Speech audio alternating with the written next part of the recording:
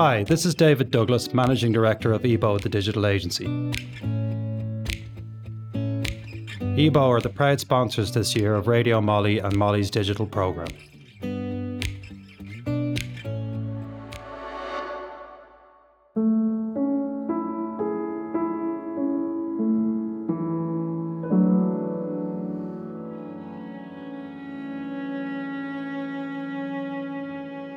You're listening to Writer Presents.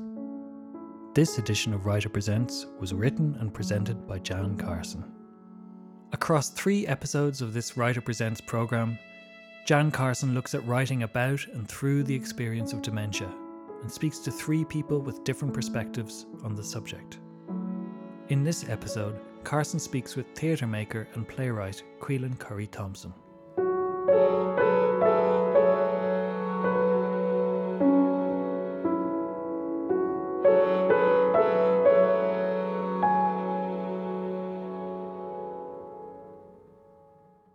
Like many people who are engaging creatively with dementia, I first took an interest in the subject because dementia directly impacted my immediate family. My nana, who was a devoted pianist, lived with Alzheimer's for almost a decade, and I was devastated to see how little provision was made for her creativity when she moved into residential care. My next guest has also had personal experience of dementia in a much-loved family member, and used this lived experience to inform her own creative response to the illness. She's going to tell us a little bit about herself and the project she's been working on.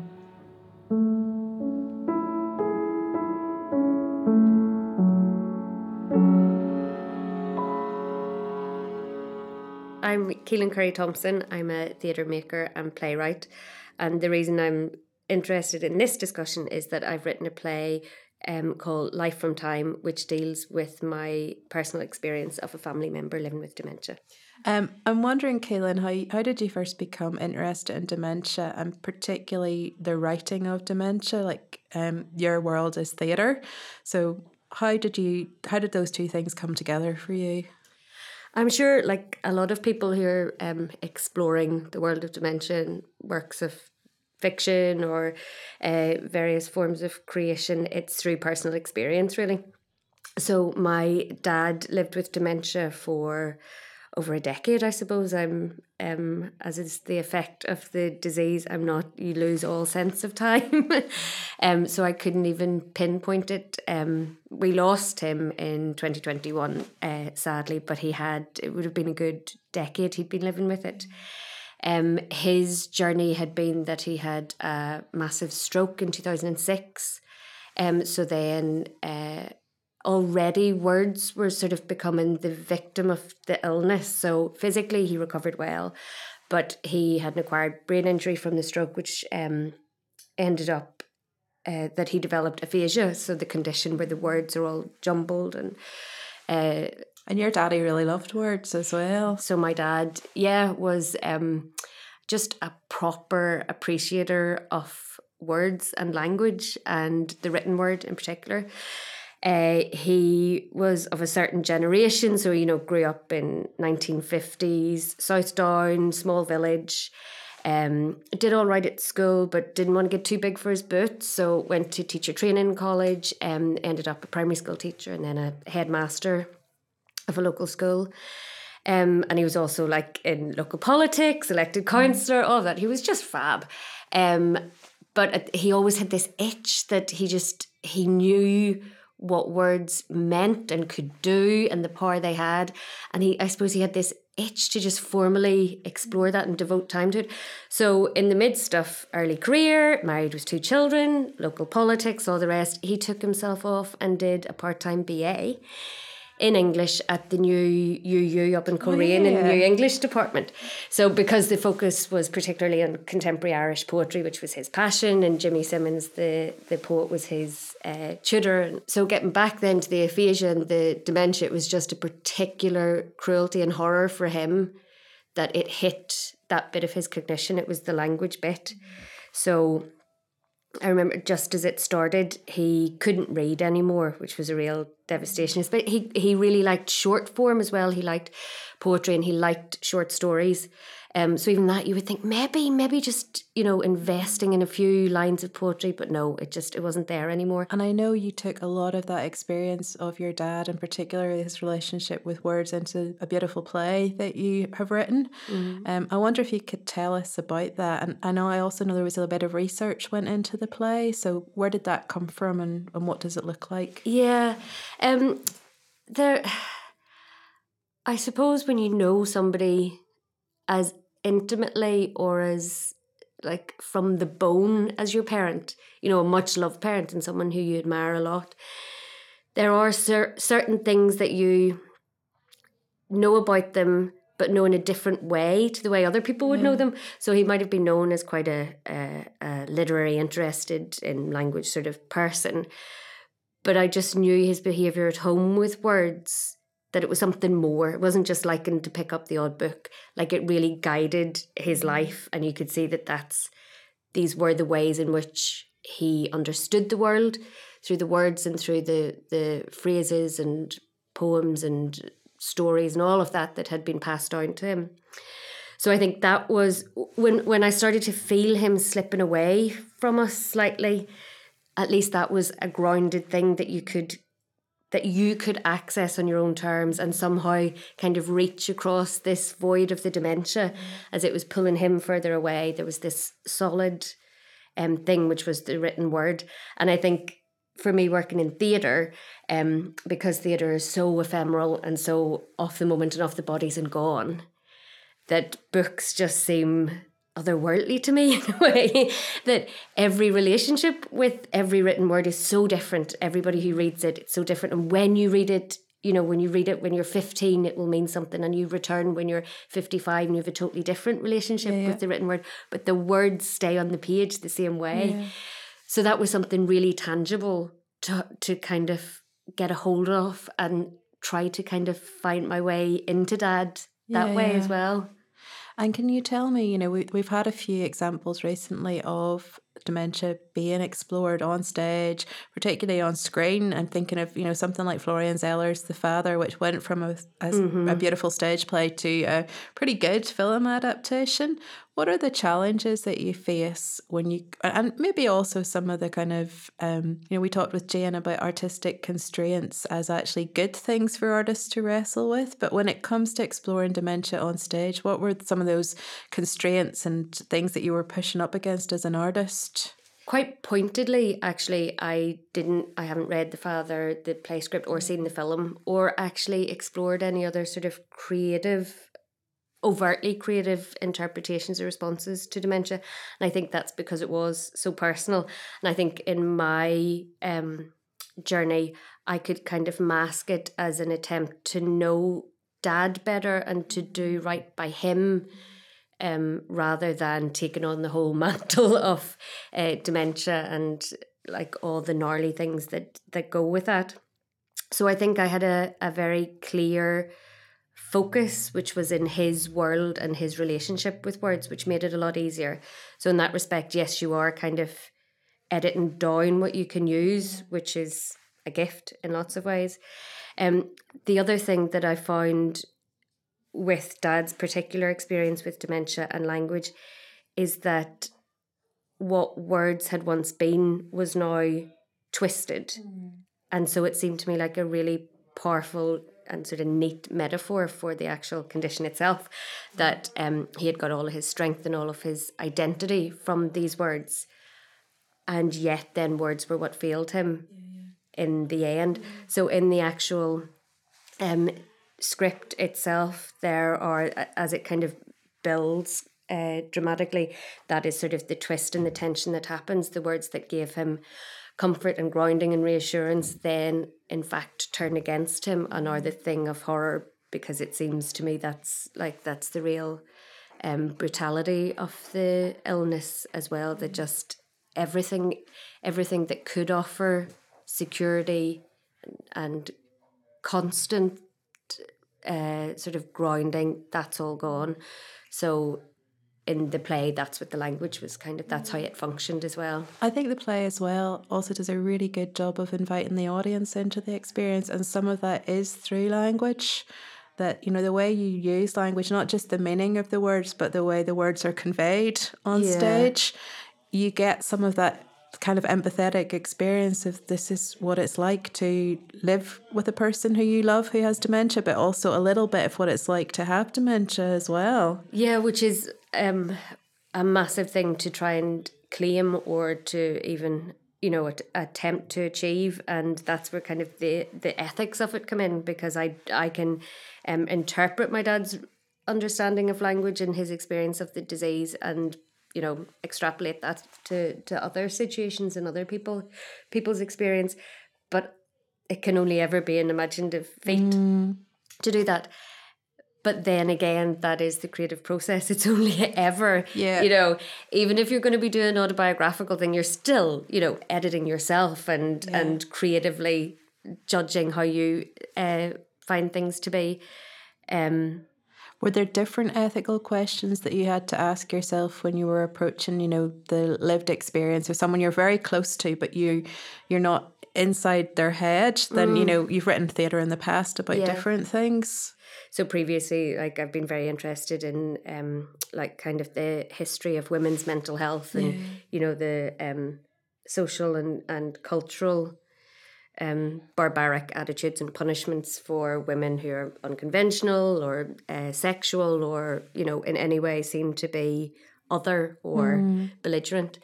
And I think it's much the same then. You can apply the same sort of tests with dementia. I was lucky that I was borrowing or learning from Dad's experience, and knowing his personality, he would have just loved it. So I was able to say to him, Dad, I'm writing, is this okay? And he was just, you know, he was delighted. He was, you know, cock of the north with that. So that was fine. And then I approached Mum just to make sure it was okay with her as his carer. But I think that sort of security that he would be okay with it was helpful.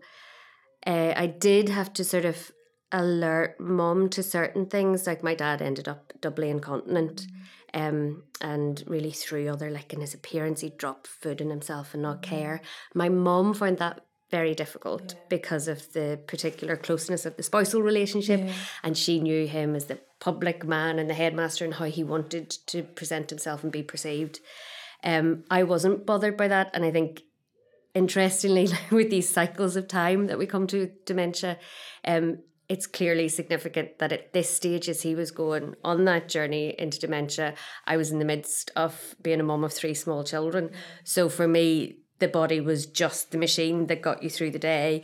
But I was very clear-minded that it had, that all of those stigma and the messier side of it had to just be shown and shown for what they are. Real. Yeah, and it's just the function of a body. It does not matter in the least. You know, you can pile all the dignity and all the rest. That's a different conversation. But the fact that my father no longer had control over his bodily functions means, you know, that doesn't impact his value as a human being or his the legitimacy of the space that he took up. Yeah. So I think showing that and confronting, and we did send out a test bit to community groups through the theatre company that I was working with, Prime Cut Productions in Belfast, and I was very clear that this was for people, not for people themselves experiencing dementia, but carers and those working with and loved ones of it. That's a really interesting kind of differentiation to make, because in the last chat I had talking to Jane Lahea, we were talking about involving people who have dementia or living with dementia in response to texts about dementia. And it feels like this is quite a different piece of artwork. Yeah. Was that a decision creatively you made early on, and did it give you freedom then to go to different places? I think to give the freedom to also have a kind of artistic agenda that I was committed to and happy to explore. I wasn't claiming to be making sense of dementia. I wasn't claiming anything more than presenting a version of the experience that a person could have. I'm quite, like, in my work, I'm very keen on it being an uncomfortable or challenging experience. Really, it's like a barrage on the senses and on the mind, and that for me is where the power lies. So that is firmly what I wanted to happen with a softness of the language and a softness of the relationship, of course, but through that then you can just really show the full weight of what it is. Yeah. You know, we talked with Jane about this idea of being an artist first and foremost. We're not here to raise awareness of dementia or to, you know, to fix it in any way. I just finished a short story which is a kind of horror about dementia, and I'm sure some people would raise ethical questions about that, but for me as an artist, I don't think there are areas that are unavailable to me. Absolutely. Yep. So I'm fascinated by that. Like, do artists approach this topic slightly different from maybe an academic would? I'm sure they do. I think it's because the artistic and creative world doesn't just have rational thought and argument and discourse. It's got the full toolkit of emotional, psychological, spiritual manipulation as well. And that's the other truth that can be explored and the other means by which a topic can be tackled. And it's really, like, I find it very, very important, particularly coming from the theatre, to constantly remind myself of the value in what the theatre is and what the arts offer, because our culture, particularly culture on this island, I would argue, as well as in this sort of time, is so skewed towards what is permanent and patriarchal and quantifiable. And for instance, in the theatre, the ephemeral, the embodied, the kind of that transactional sitting together and being moved by something communally as well, interestingly, that is devalued because you can't hold on to it, you can't grasp it in the same way. You can write down your intellectual and academic thesis, and that's great, and that will stay forever in the library and can be referred to back and forth, of course. But the moment in the theatre that is shared collectively between audience members and those who make the work, that can't be captured. And I think that's why it's its particular strength, but it's also its kind of weakness in terms of how it's valued and seen, because you can't just hold up the evidence of it. You have to feel the evidence and experience it yourself. I'm just so aware listening to you of how much that feels like a metaphor for dementia to me as well, and all my experience of working with folks who have dementia, that you can't put the good moments on a funding application or an evaluation form, and neither can you fully quantify the really difficult moments. It's often just a wee shared glance or somebody smiling that has been really deep in themselves for a long time and they're making a connection. Yeah, and I think it's a really feminist response as well. It definitely is, and again, that's why it's kind of undervalued, I would argue. And I say this with a certain amount of conviction, not just as someone who works creatively in theatre, but also someone whose day job is in arts admin, because I also am the drama and dance officer with the Arts Council of Northern Ireland. So my day job is interpreting people's applications, and constantly having to wrestle with this sense that it's the best mechanism there is at the minute for what we're doing, but it's also not nearly enough. No. I wonder just if you could talk a little bit about the importance of dementia narratives being explored in places like the theatre. We've talked a bit about how they're explored in books today on screen. Why is it important that narrative isn't forgotten about and hidden, kind of? I think it's the same reason as any human lived experiences. It's because it's what people go through. It's in the world and it's shaping people's emotional lives and their experience. Not just the person who's themselves affected by the dementia, but the ripples out then to their families. I mean, my mom, as Dad's primary carer, was deeply, deeply impacted in her own sense of self and her identity. And to just constantly challenge the kind of perception of what people go through. I'm also very interested in, your full range of neurodivergence and difference because of my own family and having neurodivergent children and coming, the 5 of us together, my partner and the 3 kids and me, make up a lovely jumble of neurodifference. And I know before there would have been kind of shame and embarrassment and awkwardness about being a little bit different or a little bit other or not fitting in quite the right way. But I think especially through Dad's experience with dementia, you just see the joy of exploding all those kind of social norms and the idea, like Dad became so indiscreet. It was beautiful because he had been so kind of well behaved, and it just gave you an insight into his inner life and his inner landscape. But because the cycles of times just started overlapping with him and I was moving forward, in my life, and he was facing forward, moving backwards through his memories, we kind of overlapped, and I got to, as a young woman with my own responsibilities, got to meet a version of my dad as a teenager, which is magical. And I remember having those experiences and thinking, I have to hold on to this and honour this somehow, because we know how horrible this journey is going to be. We know the end point. We know it's going to be grim.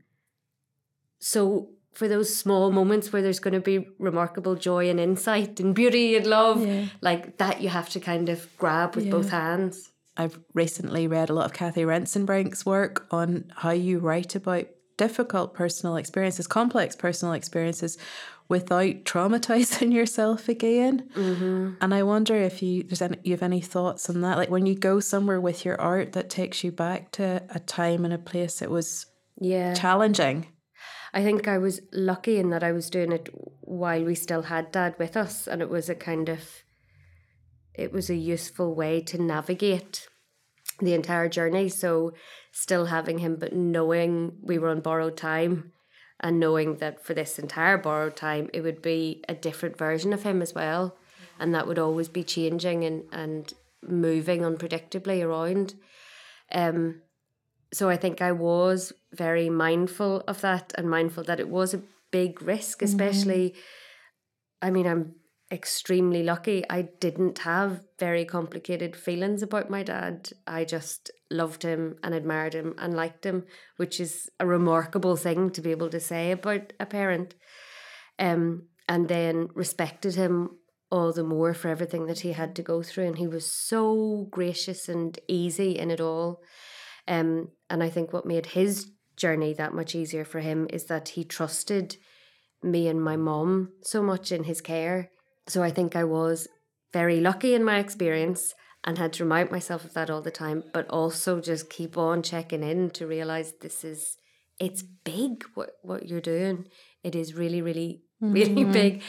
And reading back over the script now, it definitely is from that time when we were inside the dementia journey, and I wonder if I explore it again now that we are no longer with Dad. There will be some people listening to this, myself included, who are hoping to use some personal experiences that we've had to write about either dementia or other complicated personal experiences we've had. Is there advice that you would give to somebody who's going to go to that place of using their own lived experience to create art from?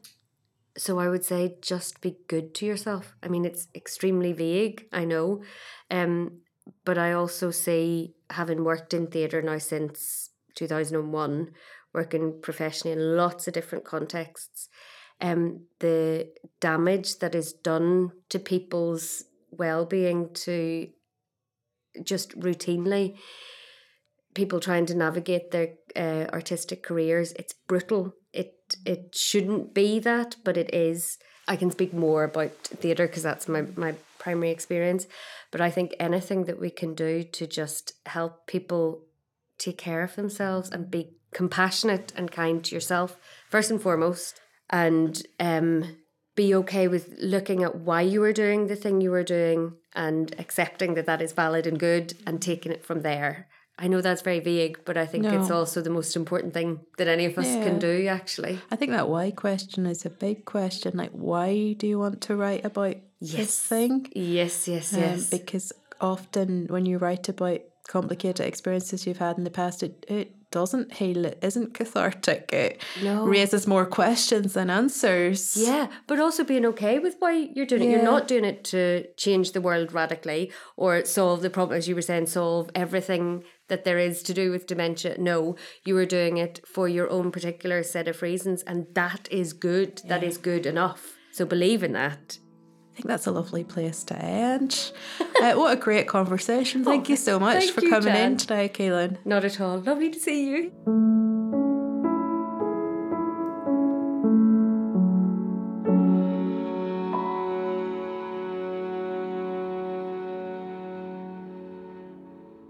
You've been listening to Writer Presents. This edition of Writer Presents was written and presented by Jan Carson and featured a conversation with Quillan Curry-Thompson. Tune in to episode 3, where Carson speaks with the poet Sarah Hesketh. Writer Presents is produced with the support of the Arts Council and Corla Allian. For more from Radio Molly, visit radio.molly.ie.